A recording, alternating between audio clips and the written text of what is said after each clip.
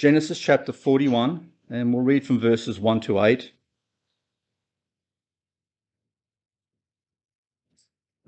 And it came to pass at the end of 2 full years that Pharaoh dreamed, and behold, he stood by the river. And behold, there came up out of the river 7 well-favoured kine and fat-fleshed, and they fed in a meadow. And behold, 7 other kine came up after them out of the river, ill-favoured and lean-fleshed, and stood by the other kine upon the brink of the river. And the ill-favoured and lean-fleshed kine did eat up the 7 well-favoured and fat kine.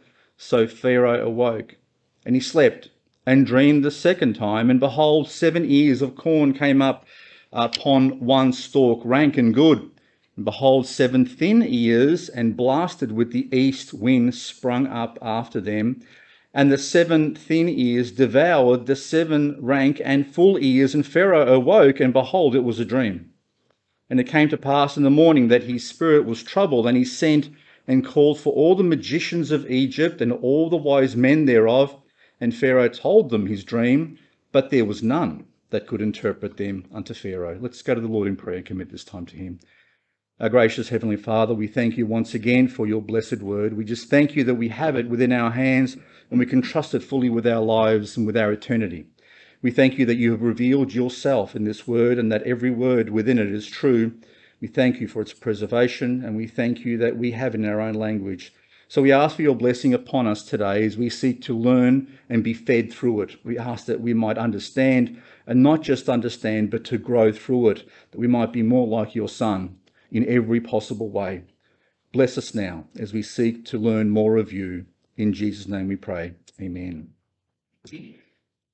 Have you ever been in a position where you've been in a situation that is difficult for a long time and you've asked the question, where are you, God?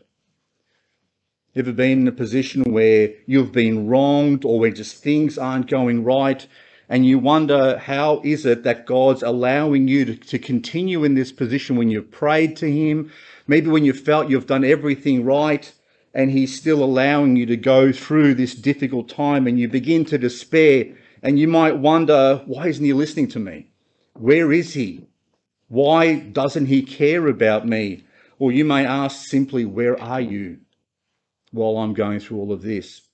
If you've read the Psalms, you may have heard similar comments made by King David and others who were wronged during their lives. And some of the words of King David I find very interesting. In Psalm 10 verse 1, it says, "Why standest thou afar off, O Lord? Why hidest thou thyself in times of trouble?" So he went through times of trouble in his life, even when his own family was attacking him. People that were closest to him were doing terrible things to him, and where he felt persecuted, we had done no wrong, but he was made to be a criminal. And he asked, where are you, Lord? Why are you hiding yourself during these times? Turn to Psalm 88 with me for another time when he poured out his heart to the Lord and wondered, where are you? Psalm 88 verse 14 to 18.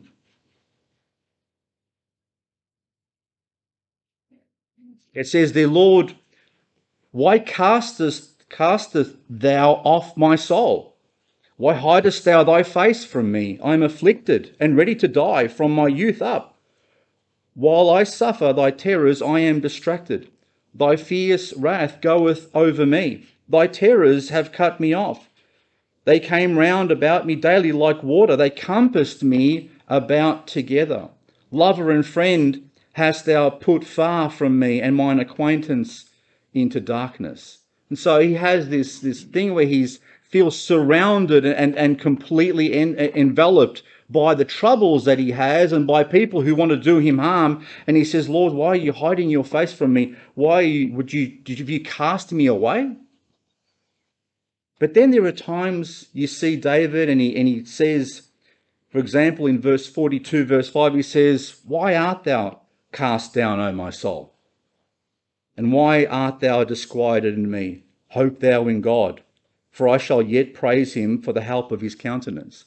And so you have this thing where the person who's going through maybe a time of trouble in their life, And they'll go through times maybe when they're feeling weaker, or maybe when they're going through maybe even times of depression when they say, why do I feel so alone? Why do I feel abandoned? But then other times when you say, oh, no, God's here with me. I know he's there, and you can see him working around you. And all the saints in the Old Testament and the New went through similar things. They go through similar things like you do. You are not unique and we are not unique with the struggles that we go through in our own lives. And what we find in the Bible are people struggling with this thing. And why am I sharing that with you? Because the very first verse of this chapter says that it had come to pass at the end of 2 full years. If you remember the last sermon I shared on this particular topic, Joseph had come in contact with a butler and a baker. And he shared with them the interpretation of the dreams they were having. And he asked the butler at that stage, if you could please let Pharaoh know that I'm in this prison unjustly. I shouldn't be here. Can you please let him know? Because if there was anyone who could release him from that prison, it would have been Pharaoh. Instead, the butler forgot about Joseph. And Joseph has now been in prison for a further 2 years. And we don't know exactly how long he'd been in prison already. So Joseph was wrongfully imprisoned, wrongfully accused, if you remember, because of Potiphar's wife, who had made advances towards him. And then when he rejected her advances, she blamed him and turned the whole thing on him. And so he ended up being arrested. But as always, his character shines through because of his faithfulness. Even in prison, he remained faithful. He remained obedient. And we find that even in prison, the head of the prison guard actually gave him responsibility well above everyone else's, because he was proven to be trustworthy.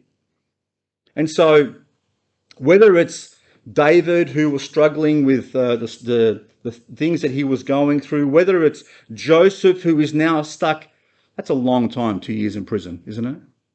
2 years when you're completely innocent. And then you may have thought, Joseph probably thought to himself when the butler and the baker arrived, this is God's doing this, right? And so he probably pinned his hopes on the butler maybe sharing that with Pharaoh, but 2 years later, nothing had happened. And so I want to open up just with this thought that the answers that God gives to those sorts of questions, both to King David and Joseph, are the same when it comes to you. Are you here, Lord? I'm always here. Do you really understand what I'm going through? Yes, I actually fully understand what you're going through. Do you really work on my behalf? Yes, I am always working on your behalf. Have you forgotten me? No, I'll never forget you. That's the God that we serve. That's the God that we've entrusted our souls with. You see, what's interesting about us is that we tend to be very forgetful people. If you remember, if you're born again this morning, you put your soul, you gave your soul and trusted your soul, the most precious thing that you have, Jesus says, worth more than everything in the world. You gave that to God. And you said, I'm going to trust you with this, the most precious thing that I have. I want you to take care of it for eternity. And so we did that. But oftentimes on our day-to-day life, we struggle to trust him with the simple things. Because when we go through difficult times, the flesh, our old nature, and the devil keep prodding us, saying, see, he doesn't care about you. He's not here. He's not listening to your prayers. It's all a complete waste of time. But God, through his word, has told us and shown us over and over again, he doesn't forget his people. And this story is about that. Once again, we see, even though Joseph was in a difficult situation, God was working behind the scenes. And God gave someone who didn't even believe in him a dream that he didn't even understand himself. And so God was working on Joseph's behalf, but God's timing is always perfect. We may want the answers a lot more quickly, but God's answers are always perfectly timed, as well as the perfect answer. And so that's where our faith and our trust in him should be. And so Pharaoh has a dream, two dreams, in fact. And he is so troubled by these dreams that he calls all of his magicians and all of the wise men that he has, and he says, I need to know what these dreams mean. That's how important it was to him. He knew there was something about these dreams that wasn't a normal dream. These were not normal dreams. And I know people have nightmares and people dream all the time, but this type of dream must have been so special and so important to him that he had to get opinion about it from the people that he trusted the most, his magicians and his wisest men in his kingdom. And so the first dream involved him seeing some cows, well-fed cows, coming up out of the Nile River, because that was their most important river. So he sees them coming up out of the river and they're well-fed. And then they just go and graze in the meadow and it looks, lovely picture. You know what I mean? Everything looks really good. And then all of a sudden he looks again and these 7 thin, emaciated cows come out of the river. And then as he watches, he sees the thin ones consume the fat ones. And he wakes up. And then he has another dream when he goes back to sleep, and he sees this 7 ears of corn come up from one stalk, and they look plump and full and juicy and have plenty of meat on them. And then he sees another stalk coming up with 7 which look completely dried up and look completely useless. And the thin ones eat up the fat ones. If you remember the series on Daniel, Nebuchadnezzar had similar types of dreams, and the first thing he did when he had dreams he couldn't understand was he called his magicians and his wise men, and he says, come quick, I want you to tell me what's going on with these dreams. In fact, Nebuchadnezzar, if you remember, made it a bit more difficult for his guys, because he said, I want you to tell me what dream I had, because he couldn't even remember it. Instead, Pharaoh here remembers his dream and says, I want you to interpret what this dream means. But at the end, no one can explain to him what it actually meant or what they meant. No one knew what these dreams, but there was one person who was, while he was listening to all this going on in Pharaoh's court, thinks to himself, you know what? There was a guy a couple of years back when I was in prison. Maybe he can help. And it was the butler. The butler who had forgotten about Joseph. All of a sudden, Joseph came to his mind. So have a look at verse 9. It says there, then spake the chief butler unto Pharaoh, saying, I do remember my faults this day. Pharaoh was wroth with I remember that time, Pharaoh was wroth with his servants and put me inward in the captain of the guard's house, both me and the chief baker. And we dreamed a dream in one night, I and he. We dreamed each man according to the interpretation of his dream. And there was a young man, an Hebrew, servant to the captain of the guard, and we told him, and he interpreted to us our dreams. To each man according to his dream, he did interpret. And it came to pass, as he interpreted it to us, so it was. Me he restored unto mine office, and him he hanged. Then Pharaoh sent and called Joseph, and they brought him hastily out of the dungeon, and he shaved himself, and changed his raiment, and came in unto Pharaoh. And Pharaoh said unto Joseph, I have dreamed a dream, and there is none that can interpret it. And I have heard say of thee that thou canst understand a dream to interpret it. So, finally the butler came through.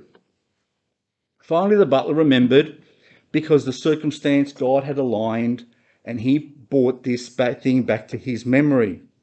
And he recounts to Pharaoh, I remember my time in prison. This guy that was in there was able to interpret both of our dreams. He said what was going to happen, and it did. To each one of us, both me and the baker. And so he said, why don't we call him and give him a go? And so immediately Pharaoh says, call him in. I want to know what's going on. So, but you'll notice something interesting here. They call in Joseph, and it says, well, it says he changed his clothes, but it says he had a shave as well. Now, had he let himself go in prison? Do you reckon he was like scruffy looking and had a beard that was unkempt? No. He was a servant to the captain of the guard, so he was still probably looking all right. But why did Joseph then shave? Why did he shave himself? Did he let himself go in prison? No, not necessarily. It was because Pharaoh himself was shaved. So were all of Pharaoh's priests. So were all of Pharaoh's servants. And what's interesting about, and if you've ever watched the Ten Commandments, you'll realize Yul Brynner was well shaved too.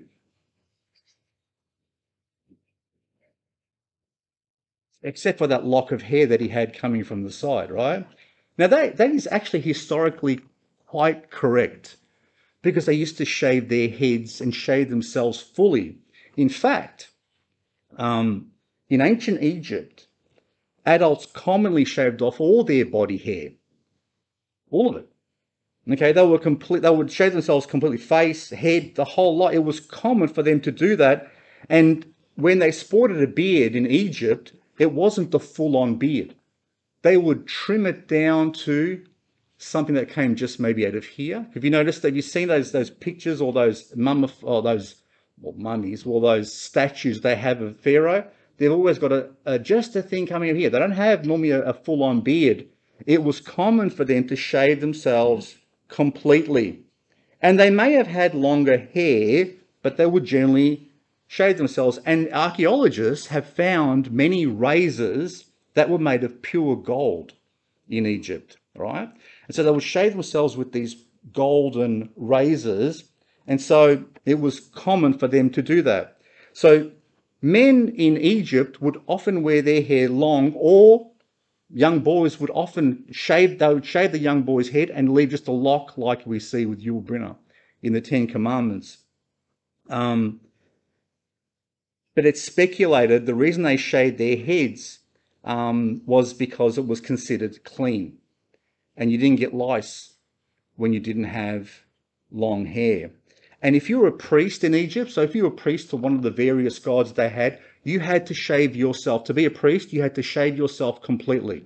So you had to shave not just your head and face, you had to shave your eyebrows and even your eyelashes. So they would shave themselves completely. So you'd look a little bit like an alien from outer space or something, I don't know. Anyway, so that was the job of the priest. You'd have to shave yourself completely. To be considered ritually pure, to be clean, you had to be completely hairless. And so it was common for them to do that. So anyone who came before Pharaoh had to come clean shaven. You couldn't come with a long beard, as he may have allowed himself to grow in prison, even though he may have kept it even well trimmed. It was a sign of respect, and it was a sign of being clean when you came before Pharaoh in that way. So why am I making a point of facial hair? Well, I've got a beard, if you've noticed. Okay. Some of us have beards. Some people, like Kevin, say it's biblical to have a beard. I don't necessarily follow whether it's biblical to have a beard or not. I know that there are commands in the Bible that speak about not shaving. So if you go to Leviticus, turn back with me to Leviticus just for a moment. I want to share with you a couple of things, and we're going to try and extract the meaning of it here. So if you turn to Leviticus chapter 19, you may have read these verses before, and maybe they didn't make complete sense to you. But before we read this, I want to share something with you, because these verses that you're about to read occur and are written in the Mosaic law, the Levitical laws, and were given around almost 400 years after Joseph had gone into Egypt. It's a long time. And if you know the story of Joseph, you'll know that Jacob and the whole family ended up moving to Egypt and began living in Egypt during the time when this famine was about. And so they ended up growing up. Can you imagine 400 years? The whole of Australia is only about a couple of hundred years old. So imagine how long you have to be influenced by another culture. Okay, so just imagine that just for a moment. So when it comes to God giving his people commands, in Leviticus 19:27, he says to the everyday sort of man, "You shall not round the corners of your heads, neither shall thou mar the corners of thy beard." Now, why is God saying that? Because oftentimes things are done in cultures as part of custom, but that have spiritual significance. Okay? I know that, yeah, coming from an Italian background, there's this thing called the evil eye. Ever heard of that? Okay. And Italians have this interesting, sort of superstitious thing, even though they say they believe in God, but there's a whole lot of superstition that they've actually inherited or developed over the years. And if someone gives you a compliment, this is how suspecting they are or not trusting they are. If someone, let's say you're walking down the street with your baby in a pram and someone says, "Oh, look what a cute baby," they think they may even be putting a curse on your baby. And so they'll give them a sign, which I won't do up here. Some of you have seen it before. They'll give them a sign to ward off that thing, saying that, or there might be a curse behind that blessing. I don't want them cursing my child. So Italians have this superstitious thing, and the evil eye, or the eye in some people's houses, I think the Turks do it as well, and sometimes the Lebanese have a similar type of culture, where they have this thing and they put it up in the house, and it's meant to be an eye that wards off evil. Right? Okay. So for some people, that thing may be just a pretty thing. You know what I mean? It looks like a bit of a work of art, but there's a spiritual significance behind it. And so the same thing that comes with culture often comes with a spiritual significance that sometimes is lost and sometimes it's maintained. And in this particular case, they had lived among the Egyptians for so long that they'd probably taken on themselves the same types of customs which had a meaning behind them. And so God says, "I don't want you cutting your hair the same way the Egyptians cut their hair." In fact, if you go to Leviticus 21, look at and this one might make even more sense to you when it comes to his own priests. Okay, Leviticus 21 verse 1. Well, just to clarify first that God is talking to his priests. Okay, the new priesthood that he's establishing through Aaron. Okay, it says there in Leviticus 21 verse 1.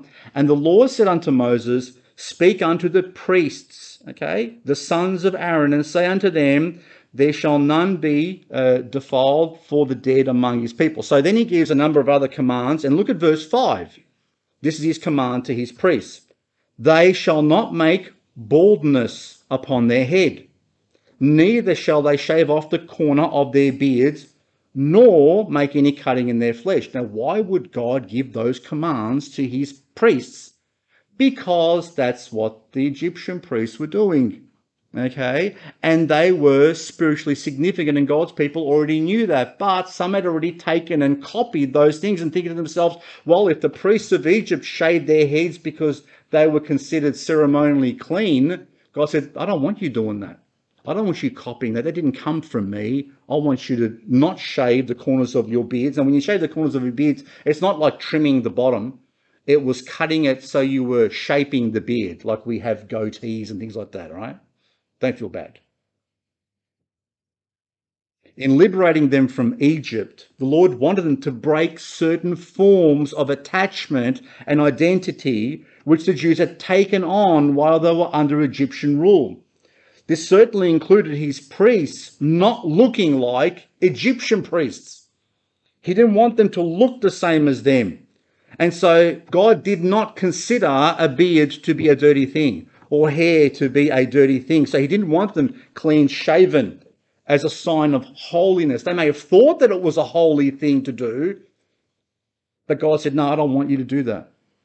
And so the same reason God says to his priests, "I don't want you cutting yourselves either," because they used to cut themselves thinking they could get their God's attention by that.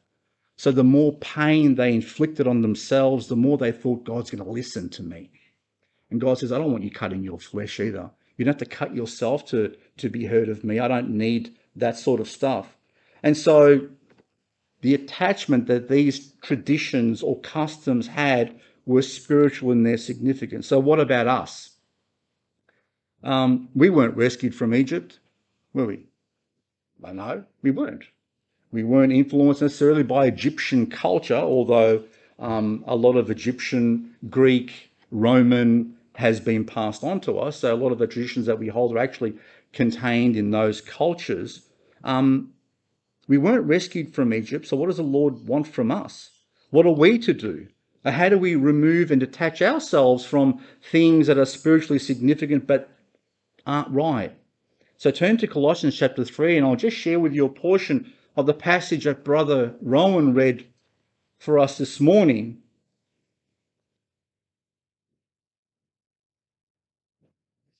And this is the form that God wants us to put on. Okay? This is the form. So Colossians 3:8 says, "But now you also put off all these: anger, wrath, malice, blasphemy, filthy communication out of your mouth. Lie not one to another, seeing that ye have put off the old man with his deeds, and have put on the new man, which is renewed in knowledge after the image of him that created him. Where there is neither Greek nor Jew, circumcision nor uncircumcision, barbarian, Scythian, bond nor free, but Christ is all in all. Put on therefore, as the elect of God, holy and beloved, bowels of mercies, kindness, humbleness of mind, meekness, long-suffering, forbearing one another, and forgiving one another. If any man have a quarrel against any, even as Christ forgave you, do also to ye. And above all these things put on charity, which is the bond of perfectness. And let the peace of God rule in your hearts, to the which also ye are called in one body, and be thankful.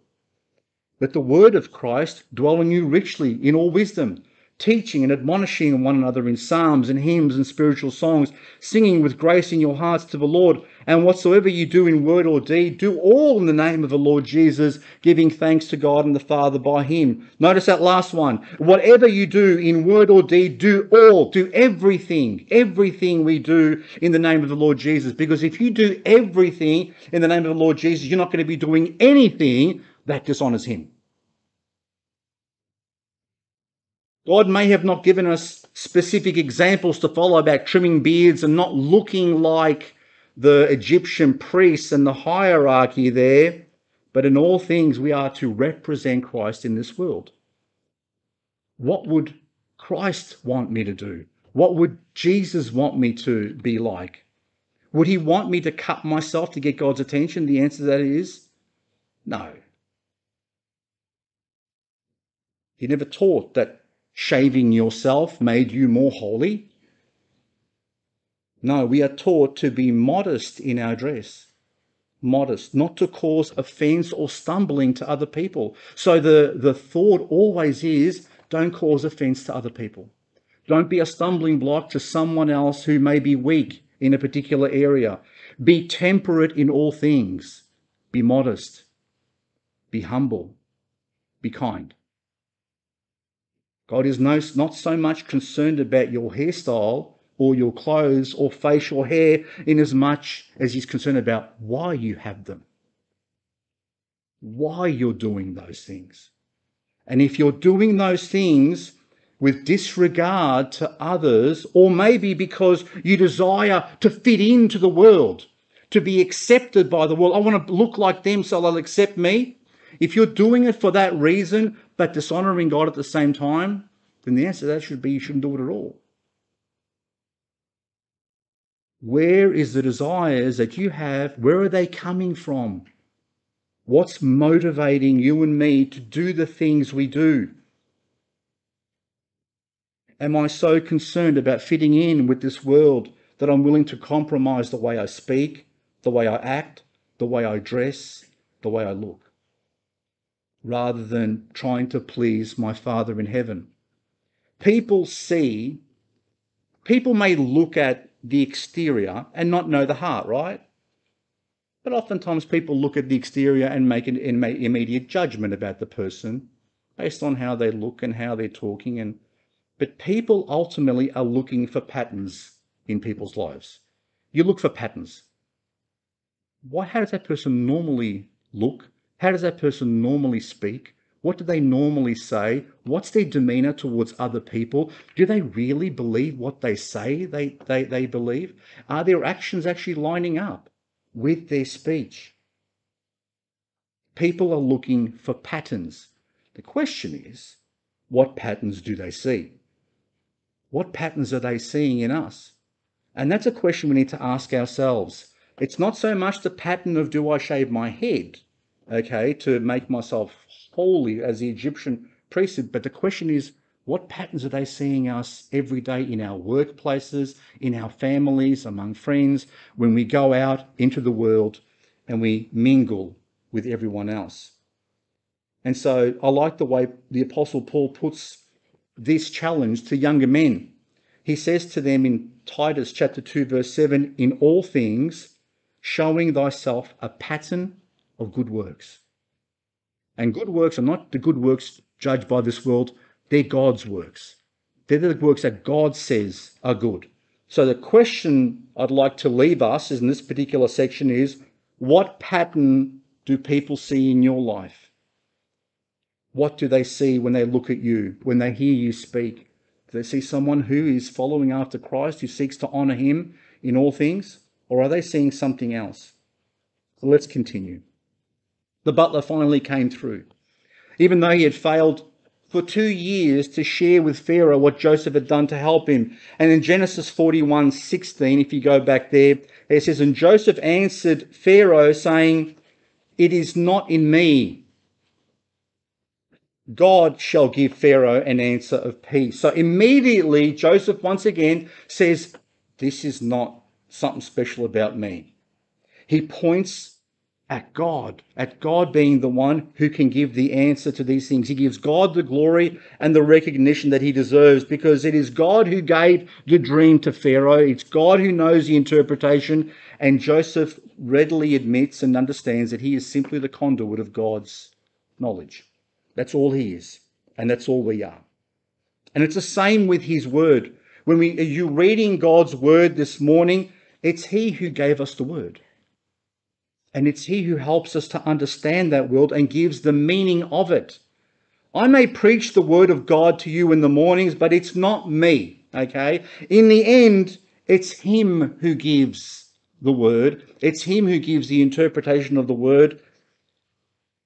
And it's him who gives perfect meaning. We do it imperfectly.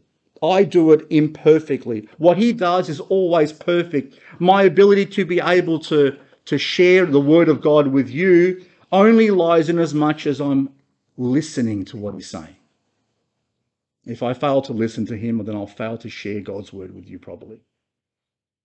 But it's nothing in me. And Joseph said, this is nothing in him. So in all of us, it's how well we listen to God that will determine what we do with his word and how we understand it for our lives. And let's continue then. Pharaoh wastes no time in sharing his dream with Joseph. It says in verse 17, and Pharaoh said unto Joseph, in my dream, behold, I stood upon the bank of the river. Behold, there came up out of the river 7 kine, fat-fleshed and well-favoured, and they fed in the meadow. And behold, 7 other kine came up after them, poor and very ill-favoured and lean-fleshed, such as I never saw in all the land of Egypt for badness. And the lean and the ill-favoured kine did eat up the first 7 fat kine. And when they had eaten them up, it could not be known that they had eaten them. But they were still ill-favoured, as at the beginning. So I awoke. And I saw in my dream, and behold, 7 ears came up in one stalk, full and good. And behold, 7 ears withered and thin, and blasted with the east wind, sprung up after them. And the thin ears devoured the 7 good ears, and I told this unto the magicians, but there was none that could declare it to me. So Pharaoh adds a little bit extra that we didn't hear the first time round. He says that even after the lean ones ate the fat ones, what does he say? They were still the same. They didn't get fat themselves. They weren't filled. He said they looked exactly the same as what they did before. So let's see what the interpretation is. So in verse 25, and Joseph said unto Pharaoh, the dream of Pharaoh is one, not two. It's one message God's giving you. God hath showed Pharaoh what he is about to do. And that is so significant here. God's showing Pharaoh, he's showing you what he's going to do for the next 14 years. So Joseph declared, not only God is the one who revealed the truth about this dream, Joseph says it's God who is determining everything that's coming up in the next 14 years. Not only is he going to bring fullness, not only is he going to bring a bounty over the next 7 years, he's going to, for the next seven years after that, he's going to bring poverty and famine. You see, it's in his power. And you know what that meant to Pharaoh? The clock would have been ticking in his head, the gears would have been turning, and he automatically, by Joseph telling him that God is telling you what he's going to do to the whole land of Egypt, what that meant is that there's no other God that you're serving at the moment that has any power to stop him.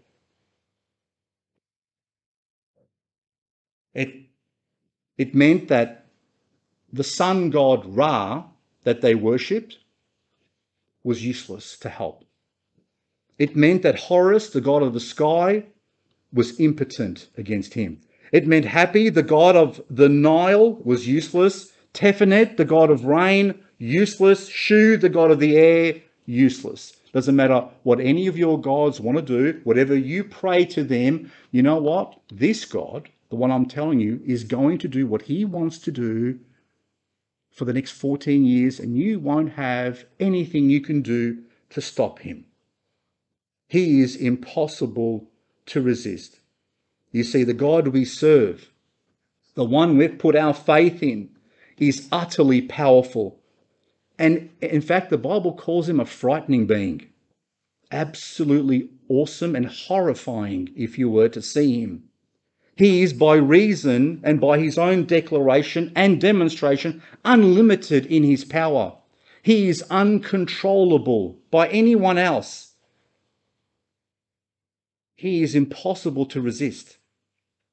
And that's why Deuteronomy chapter 7 verse 21 says, when God speaks to his people and they come against people with other gods, he says, thou shalt not be affrighted at them. For the Lord thy God is among you, a mighty God and terrible, he says. Deuteronomy 10:17 says, for the Lord your God is a God of gods and the Lord of lords, a great God, a mighty and a terrible, which regardeth not persons nor taketh reward. The constant message we have from the Bible, from God's own word, is that he is the one and the only. All the other gods are figment of people's imaginations, or they're devils playing around, pretending to be gods. None of them has any power over him. He does what he wants, when he wants, how he wants, and no one can resist him. So bow the knee to him, because you can go praying to all your other gods, but they're going to be utterly useless at the end of the day. We, as believers, should never fear any other god. There is no spirit, no devil. There is no other being that people have imagined in their minds that can come against us and have any success. God says to his people, don't be frightened of them, because I'm with you and there is no other God that can resist me. And we should never fear any other god. There is no spirit, no God, nothing that we should fear. They're all powerless against the one true God who gives the interpretation of his word. And look at verse 26. Now he gives the interpretation. The 7 good kine, the word for kine is cattle or cow, okay? The 7 good kine are 7 years. And the 7 good ears are 7 years. The dream is 1. And the 7 thin and ill-favoured kine that came up after the 7, them are 7 years. And the 7 empty ears, blasted with the east wind, shall be 7 years of famine. This is the thing which I have spoken unto Pharaoh. What God is about to do, he showeth unto Pharaoh. Behold, there come 7 years of great plenty throughout all the land of Egypt. And there shall arise after them 7 years of famine. and all the plenty shall be forgotten in the land of Egypt, and the famine shall consume the land, and the plenty shall not be known in the land by reason of that famine following, for it shall be very grievous. And for that the dream was doubled unto Pharaoh twice. It is because the thing is established by God, and God will surely bring it to pass. So God had just declared through dreams that he'd given to Pharaoh that he was the one and the only God who had power over the world's greatest kingdom, and there was no God that they were going to pray to that was going to stop what was about to happen. He had the power to bless them. He had the power to destroy them. But by grace, he told them what was coming up.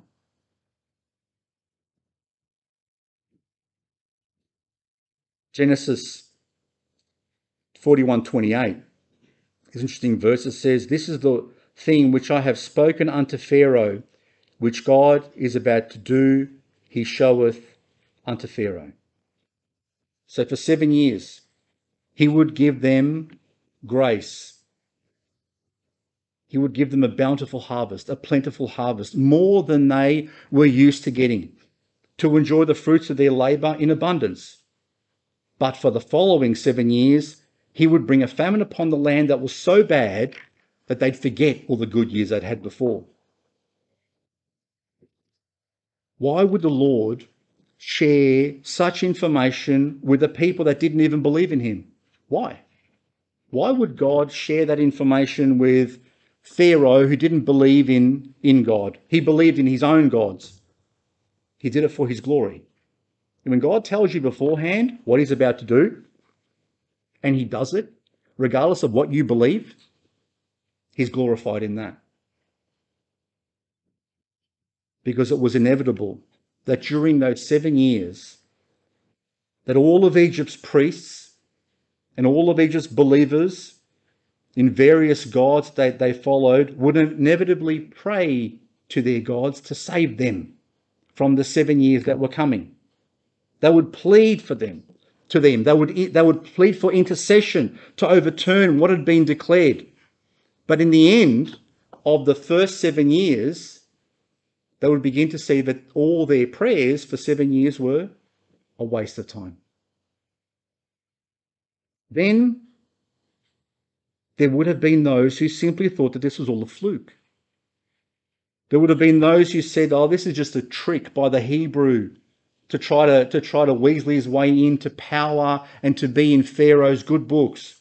So they would choose not to believe that there'd be 7 years of bountiful harvest and then there'd be 7 years of bad. But when the 7 years were up and they chose not to believe, and the drought started coming and the famine started among them, they would then have to reassess what they actually believed, wouldn't they?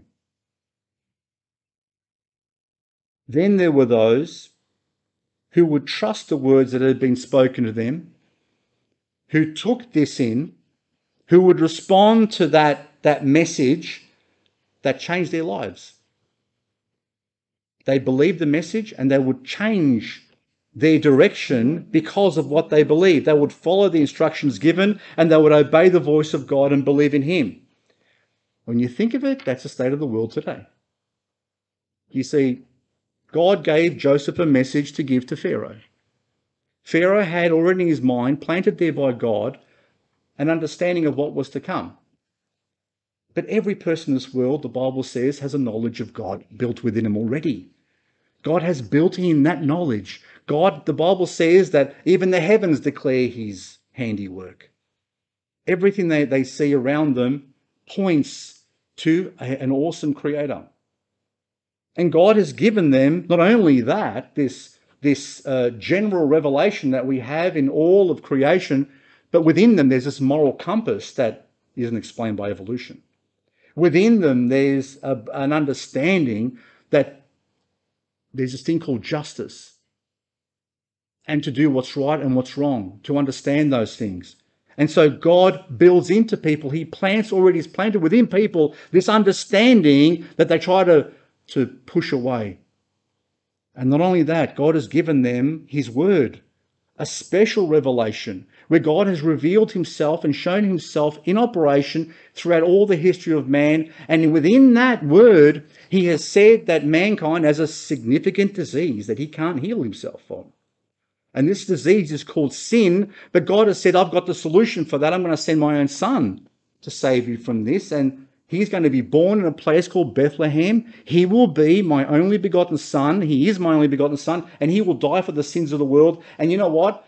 I'm going to tell it beforehand. He is going to rise again from that grave, defeating death for all mankind.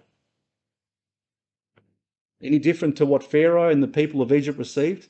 No, they got the message. The question is how they responded to the message. So in our world, there are those who listen to the message that God has given in his word. And they say, I can't believe that. That's some sort of tomfoolery. That's ridiculous stuff. They're trying to pull the wool over our eyes, aren't they? They want to try and control us somehow using their religion. You've heard all the excuses before. And so they'll go and they'll ignore it. And at the end of the bounty, at the end of their life, that God has blessed them with, they'll find a famine.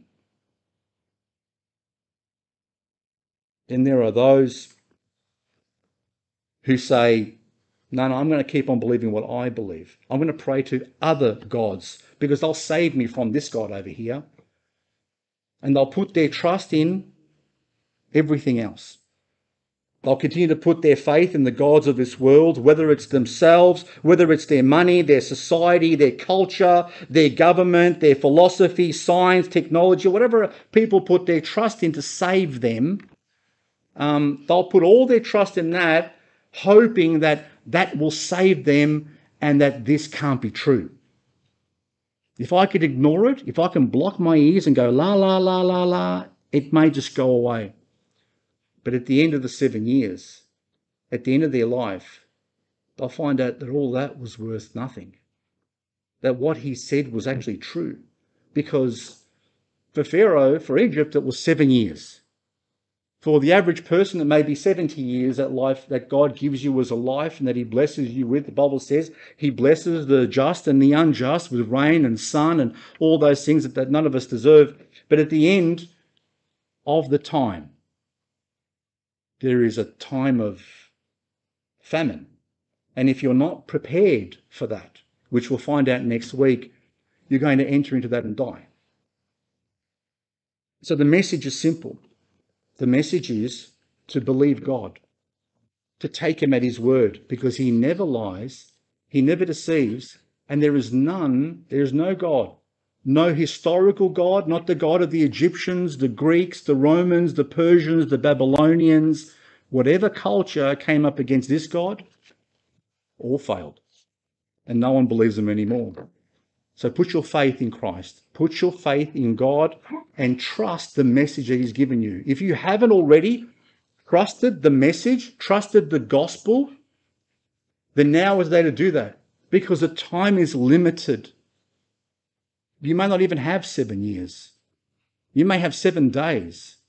And the question is going to be, are you ready when the famine comes, when you step through the door of eternity, what you're going to find on the other side? If you're with Christ, if God is with you, he says, no need to fear. I'm here. I haven't forgotten about you. I'll never forget about you. I'm here, and there's no one that can resist me. No devil and no demon, no nothing. You step through those doors, I'm stepping through there with you. But if you don't have Christ today, you'll be stepping through those doors alone. And that is the most fearful thing that anyone could step through. God bless you. Thank you. Brother Gomer, would you lead us in a final?